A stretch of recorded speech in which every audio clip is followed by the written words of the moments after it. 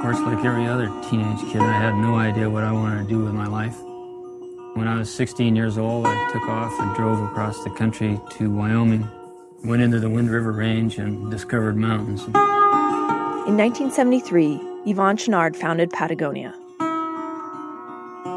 I never wanted to be a businessman. All I wanted to do was do my craft and climb mountains. So then I had to figure out a way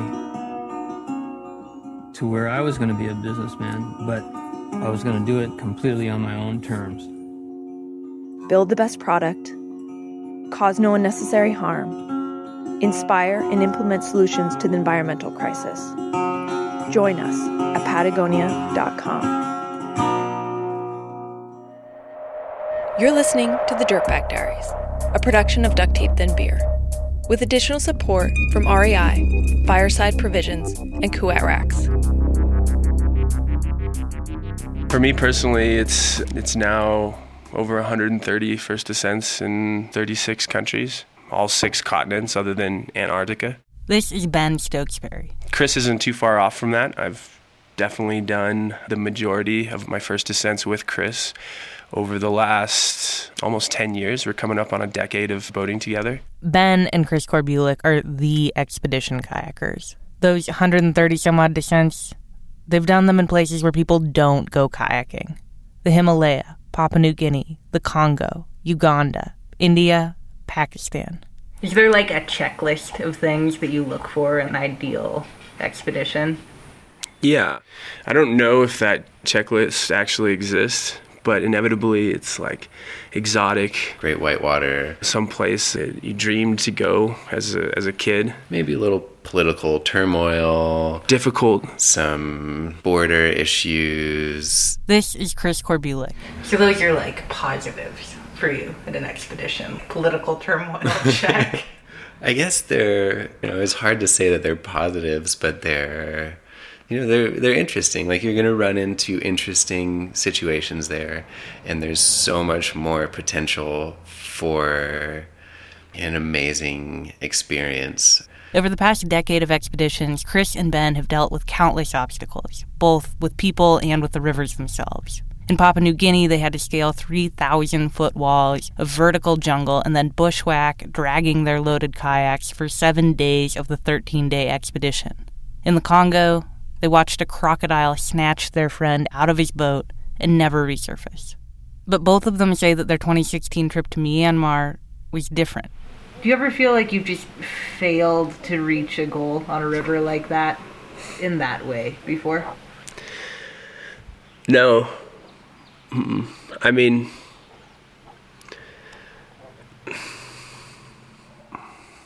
this was different, we've been on one river trip in particular in the past that went horribly wrong because we lost a team member in Africa, and that was a different feeling of failure. That was profound loss. And so I think that, we had felt that before, but this was different in that it was something that was drier, and just, I don't know, pretty unrewarding at the time. And yet, just a few months later, both Ben and Chris call the trip one of the richest experiences they've ever had. Today, we bring you a story about the intersection of politics and adventure, and about how often we learn the most when we fail, when things don't go as planned. I'm Jen Altschul, and you're listening to The Dirtbag Diaries.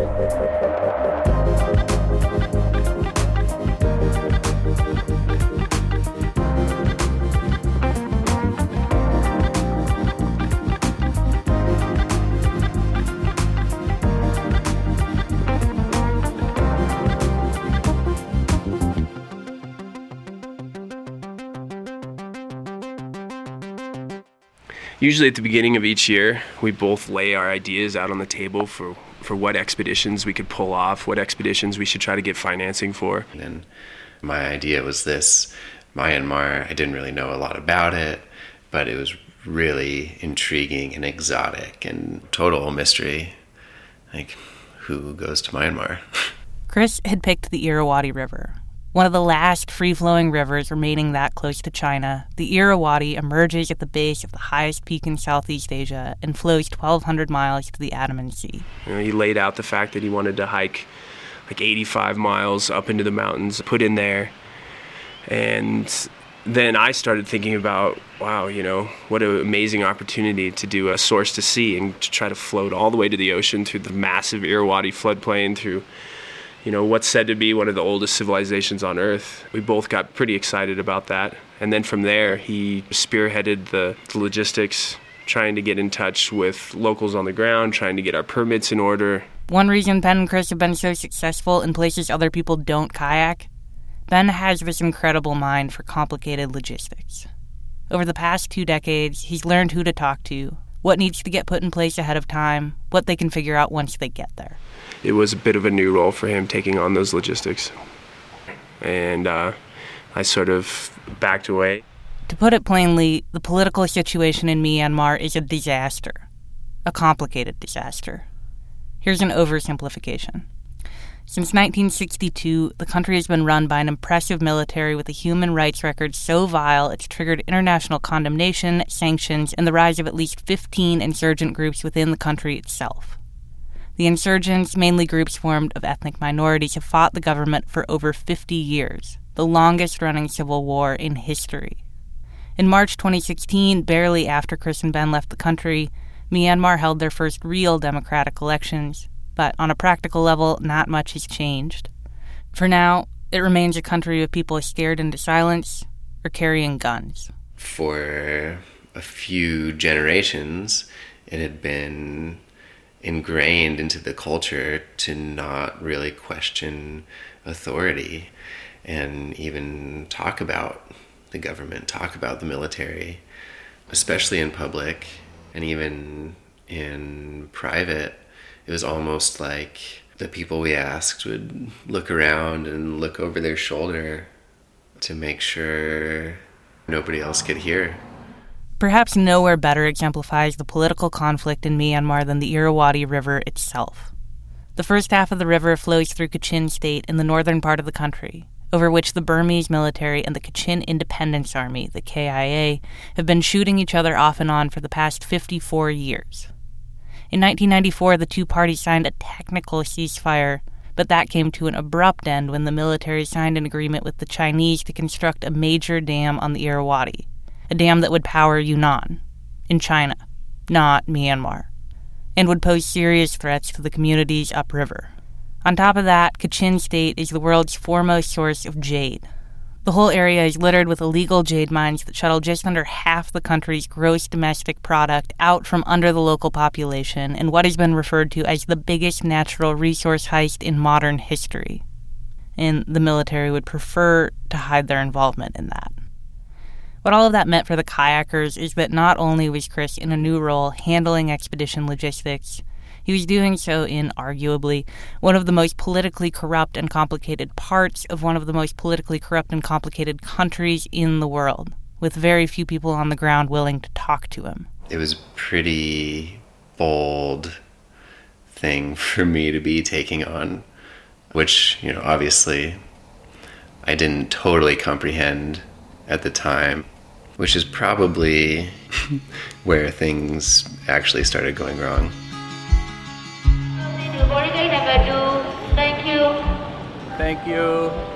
Thank you. Got all of our stuff here. Gotta see if it makes it on the plane. Ben and Chris flew to Yangon, the capital city of Myanmar, and tried to transfer with their kayaks onto a plane that would take them north, as close as they could fly to the source of the Irrawaddy. And they shut us down. No way we're getting the kayaks on the plane. They were saying that the actual plane that they use to get up there just can't accommodate the kayaks. There's no way. And we forced the issue. We were able to delay our flights an extra day. We did everything we could, every trick in the book, good cop, bad cop, where one person gets super angry and the other person is as nice as possible. We both got down on our hands and knees and begged. We both got angry, nothing would work. It just came down to it that we were going to have to send our boats overland. There was no way around it. We were going to have to head up there ourselves, just keep our fingers crossed that our boats could make a 1,200-mile truck mission through some of the worst roads in Southeast Asia, get through some rebel-controlled country, and make it up to us before our visas expired. It's beautiful. Flight in, saw the whole Irrawaddy basically up from the ocean to here. But definitely be nice if we had our boats too.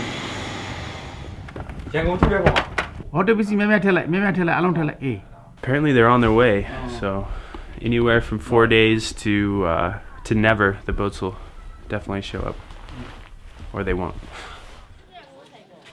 Ben and Chris made it to the city of Putao and posted up to wait, only to discover that local regulations required that they rent a room in a hotel while they stayed in town.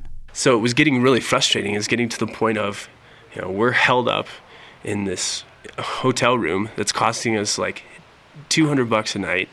We're on this expedition where we're supposed to be on the river, camping off the river, and we're having to deal with this ostentatious tourist accommodation. With no better options, they stayed in Putao and snipped at each other over Chris's poor planning.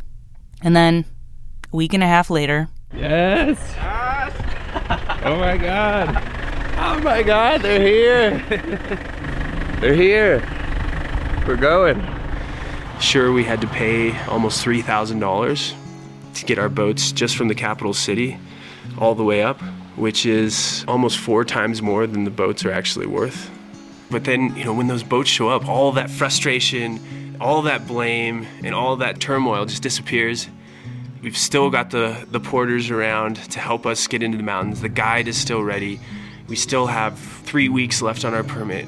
We think that we can still pull it off, and we think that this was just part of the deal.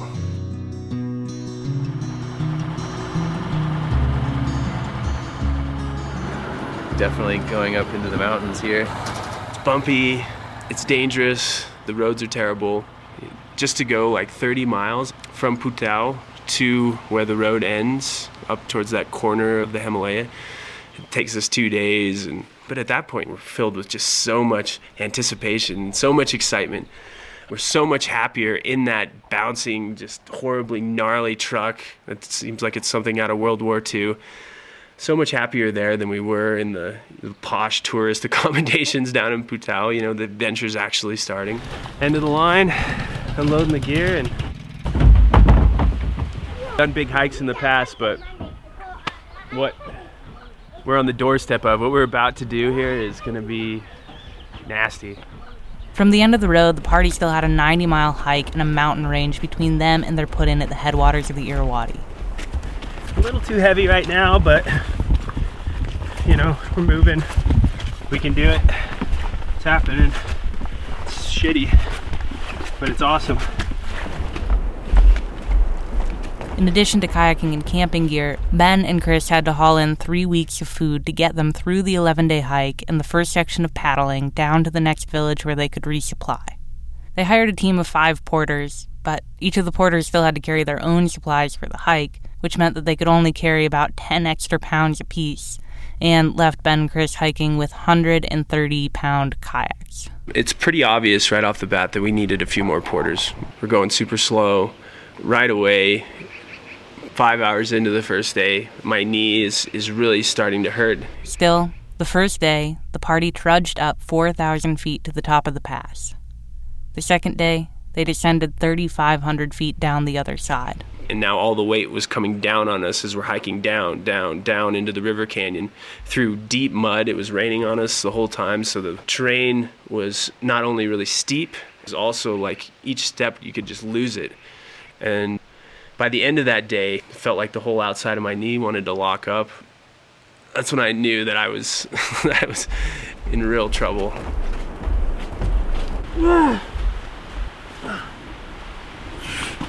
It was day 4. It was 2 miles in. My knee locks up. Like literally, it won't let me take another step.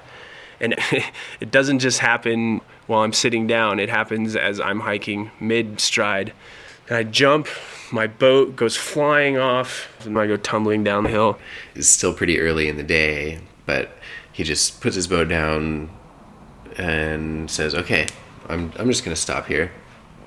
I'm going to wait here, maybe for a couple days, let my knee get better. I'll catch up with you guys. or not. If my knee doesn't recover, I'll go downstream and I'll just wait for you there. But you should go ahead. I've definitely never seen Ben struggle like that. One of my Achilles heels is I can be impatient, blame things on other people. But it was just an awesome moment when Chris came down and he just sat with me by the river and really sort of was a moment when you're like, this is actually a really good partnership. This is somebody who cares about me and my health and safety more than some crazy goal that we've set out for each other. And it was just a nice moment to realize that, yeah, we're in this together for sure. And, you know, this isn't what he did or what I did and my body failing me or his lack of logistical planning. It's like, this is our trip. We're in here together.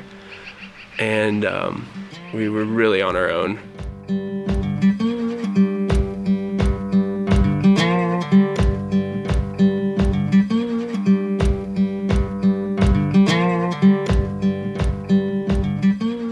The team limped back into camp late that fourth night and agreed to take a rest day the following day. And it's the craziest thing. My knee, you know, it kind of comes back. When I get the weight off my back, it kind of comes back. And that morning I woke up. Inflammation had definitely gone down. The weather was good. The porters were all raring to go. And we took off into the mountains, and the knee kept working. Another 40 or 50 miles all the way up to 8,000 feet of elevation in the very last village before it turns to pure mountains on the border with Tibet. What do you think about starting the source to see of the Irrawaddy right here? Oh man, I'm excited to get in the water. I think it's worth saying, by the time we actually make it to the water, we had been in the country for at least 3 weeks. But on the river, we start paddling, and it's amazing. It's beautiful, you know, snow-capped peaks, going down into this amazing, thick, totally untouched jungle, and great white water. The water was crystal clear. We'd be drinking right out of the river. And if you think about drinking out of the rivers in Southeast Asia, it's a foreign concept. But this river, you could just flip over and just start gulping, which is exactly what I did every time I had the opportunity, because we'd been hiking for 12 days and probably not drinking nearly enough water. I was finally off my feet. I mean, it was just bliss.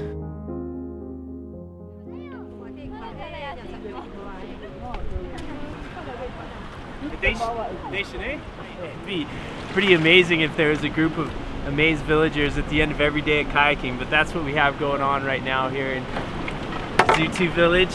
That very first day I'll never forget, because it was apparent that everybody in the village had gotten wind that we were kayaking through the river, and as we pull into the village just at sunset, there are hundreds of villagers waiting along the bank there. People who are up on the trail are calling down to the village downstream saying, hey, those two white dudes are coming down the river, go look. And then we would get to a village in the evening, and there would be people waiting there, welcoming us in. There's hot tea waiting. People would come in, make fires, bring us food. You know, it was like nothing I'd ever experienced along a river. Occasionally, we could forget about what was downstream. With the help of their guide, Chris and Ben had managed to obtain a permit to run the upper section of the river. But 55 miles downstream, the current would push them into Panandine, and beyond that, into a restricted area. Their chances of getting permission to run the next 200 miles were shaky at best. Coming through the headwaters section, I had gone through so many flips of what I wanted to do downstream, you know, regardless of the order from the military. And I had gone between, of course, we're going downstream. We can go fast. We can do this bottom canyon 150 miles in 3 days. We can paddle at night. Like, we can race and we can do it. And then on the flip side of that, I thought, no, of course, there's no way we can take this risk. There's a rebel army down there. I guess this is it, huh? Panandine. right here kind of marks the end of one chapter. We don't really know what the next chapter is going to be, but I'm so ready to be here and find out. So we arrive still pretty optimistic, and we just get a big no. You cannot go. In that region have too many KIA, Kachin Independence Army. Yeah, we can't give you the insurance for your life. That's right. They will capture both of you, or maybe kill with a gun or something like that. Chris and I, in the past, we've definitely come up against these same sorts of issues, not having permission and permission really not being available. And in the past, really, we've always found that we can work it out on the ground and or just go by the old adage, beg for forgiveness as opposed to asking for permission. And so that was our plan. You know, it was, in hindsight, it wasn't a great plan, but we really didn't figure that out until we arrived in Panandim. They get there, hear that definitive no, there's no permission, you do not pass this point, and knowing that if we did decide to go without permission, it would have been totally clear what we were doing. It would have put our guide and all of our porters at huge risk because it would have seemed like they were complicit. So it was pretty clear and still incredibly disappointing decision to make to hike back out.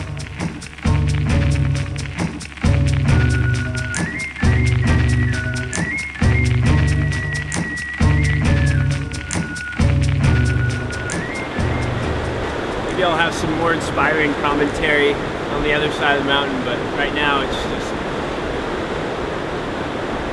a lot of questions about what got us to this point and not a whole lot of answers. So probably the worst hike of my life, just like hiking for what? Going where? Our mission was ostensibly over. We'd pretty much failed miserably in our preparation. And again that night, Chris and I, we were pretty much at odds with each other. But again, we just sat down, took a deep breath, and realized that we needed to reevaluate. We needed to figure out what it was we were going to do next. We were just going to leave Myanmar and just stop there. And what we decided is that we'd go ahead and call it a conflict portage and get to the closest point downstream that we could access and continue our mission. You know, there was still another 800 miles of the Irrawaddy to the ocean. We were missing a huge chunk of the whitewater. Stung a little bit, but what could we do? The thing that we decided is we just needed to persevere and try to continue on.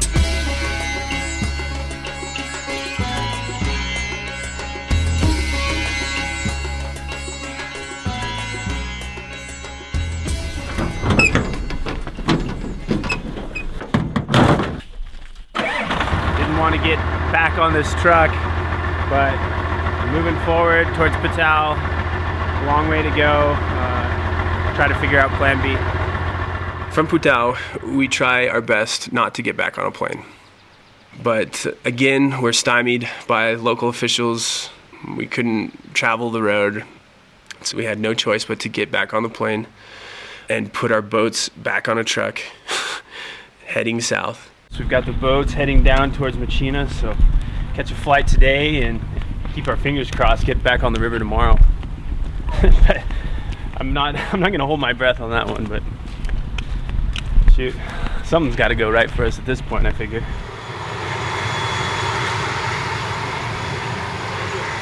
North to Machina, 40 minutes. We'll be cruising at an altitude of 15,000 feet. The use of mobile phone and other electronics devices is really prohibited.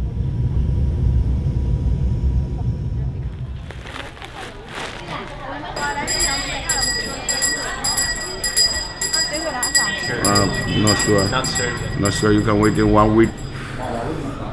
It's not good. 3-4 more days, not tonight. It's a problem. It's definitely a problem if our boats don't get here. Again, they found themselves in a hotel, spending a lot of money, hoping their kayaks would show up. Waiting around, being delayed more and more and more at every step of the way was a complete drain on any motivation and inspiration we had.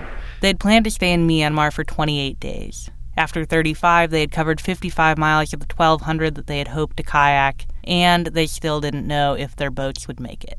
And we're just like, man, we need to get out of here. And we kind of come to the same idea at the same time, which is to buy a local boat and continue taking it downstream. The political situation downstream remained unclear. But if they made it past the town of Sinbo, from what they could tell, it looked like they should be able to float to the Andaman Sea. So they bought a boat. It's pretty exciting. This is a real boat. It's stable, it's like water resistant, but the most important thing is it's ours. All right, here we go. Oh, somehow I feel like this is where the adventure really begins.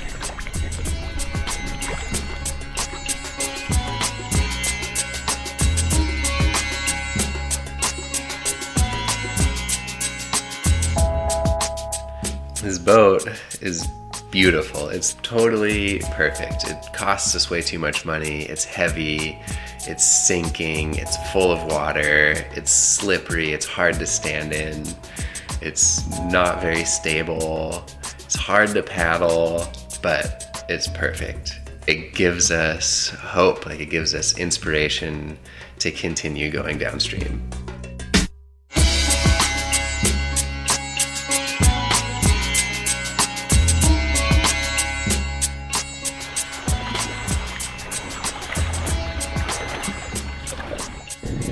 Definitely had some second thoughts the first few hours out here, but we're actually making pretty good progress. Good news is that everybody who passes by, no one's even given us a second glance. You know, we're in the local boat, we're all covered up, kind of blend into the landscape here, so it's definitely working out. It's hot out. The river's grown by like 20 times. I mean, the river in certain places is a half mile wide or wider.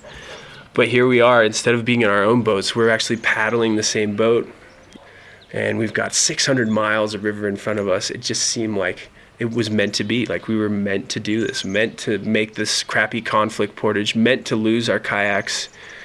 All of this, the knee crap, all of the worry, and was all like culminating in this perfect synergy of being stripped of these superfluous items, shit that we didn't need, and being in this canoe. We are totally out of it, think that we're totally blending in to the landscape, which is the funniest thing.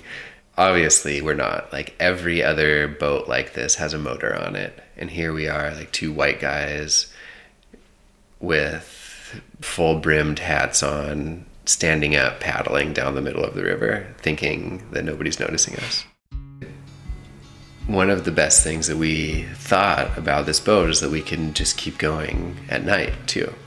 There's enough space for us to lay down and have our bags and be dry enough and semi-comfortable. That was actually probably the most hair-raising portion of the whole trip, river-wise, was being in the river in the middle of the night. Like, it was awesome. It was so awesome. It was the most amazing 24 hours that I've ever had on the river. And we were moving 80 miles, and we had, like 600 miles to cover, and it just seemed like at that point we were on our way, right to the ocean, right to the Andaman Sea.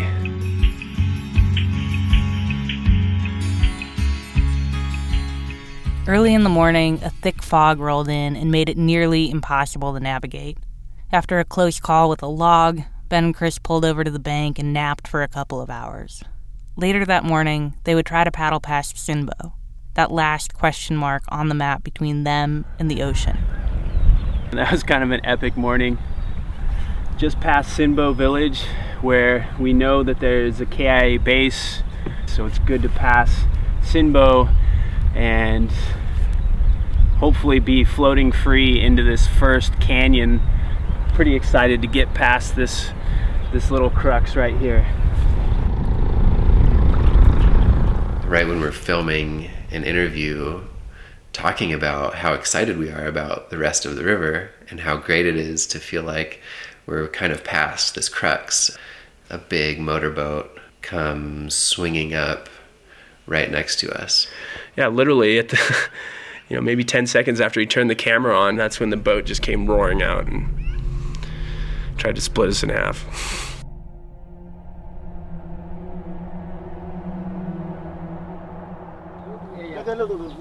No, no boats. No boat. No, no boat. Okay, hold it.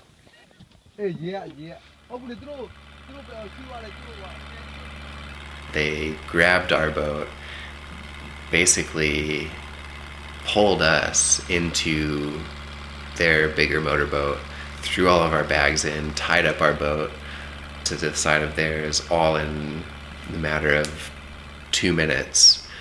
And, we're saying immigration, special police, military, government officials. The language barrier made it impossible to figure out exactly what had happened. But in essence, Ben and Chris had not been blending in on the river at all. All of these representatives from various government branches had had the time to organize, wait for the two of them to try to float past Sinbo, and then stop them and take them back upstream to Machina. In Machina, a whole nother slew of government officials had gathered, including one really agitated guy with a Glock 9. The authorities had also grabbed the hotel owners and the family who sold the two of them the local boat. And they're there, standing against the wall. And, I come up and try to say hello to them, and they won't even talk to us. They won't even acknowledge us. The dad turns his back as if we had done something extremely, terribly wrong. And the guy with the Glock spends the next hour or so interrogating the people at the hotel of why they had let us leave the hotel, not knowing where we were going after that. The hotel people had the same exact reaction as the family that sold us the boat. And it was just like, oh my God, what have we done? The authorities eventually let the family and the hotel owners go, but ordered them not to let the two foreigners leave the hotel until they conducted a hearing. When the date of the hearing arrived, the officials took one glance at Ben and Chris's expired visas and sent them to go get extensions in the capital. And you can't get a visa extension in Yangon. There's no possible way. So ostensibly they were kicking us out. When did the creature tells for you? Wheels his bloody flank to run you through. Oh, mercy, Lord have mercy, Lord have mercy on us all. Initially, the idea was to go to Myanmar to run a stretch of the Irrawaddy that hadn't been kayaked before. But we actually decided to take on the mission because we wanted to go source to sea. And in that, we didn't even come close. We ran 120 miles of a 1,200-mile long river and spent a horrific amount of money in the process. But looking back on it, I think that had we had floated freely down the Irrawaddy, I don't know that we would have learned nearly as much about what actually was going on there. And not in a way of reading a newspaper, but in a way of actually seeing some of the things that are happening on the ground and seeing the poverty of the place and the richness of the place. I think that inevitably in travel you get that experience, but I think in our failure, there was just so much more time for us to contemplate it. The corruption that's occurring in that area stopped us from running the river. It wasn't just a side note. It was directly in front of us. And it was something that we had to look right in the eye when that family was standing against that wall, being interrogated by a guy with a Glock 9 who probably wouldn't hesitate to use it if the occasion arose. I often think about, a trip down the river as you can just almost move silently through the river and be sort of this conscientious objector or this third party almost looking in. But it really forced the point of, even though what we were doing is seemingly pretty inconsequential, it had a very, very direct influence and consequence on the world around us. At the end of the trip, after all had gone wrong, after we knew we were going home, I was still, it made me so much more interested in trying and attempting more expeditions like that. I'm always going to have the question of, would we have gone if we had known more? And I have no idea if we would have gone or not. But I have no question about whether or not it was worth trying. It was definitely worth trying.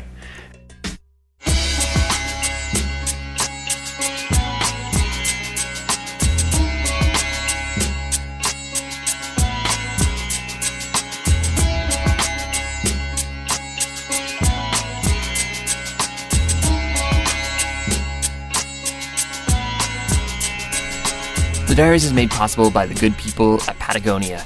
You can now pre-order a revised copy of Yvon Chouinard's classic book, Let My People Go Surfing, the tale of an itinerant climber and the education of a reluctant businessman. Check it out. You can learn more at patagonia.com.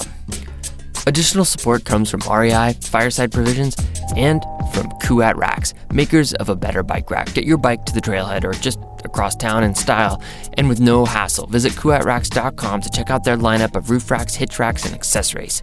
Thanks, Kuat, for always being there for us.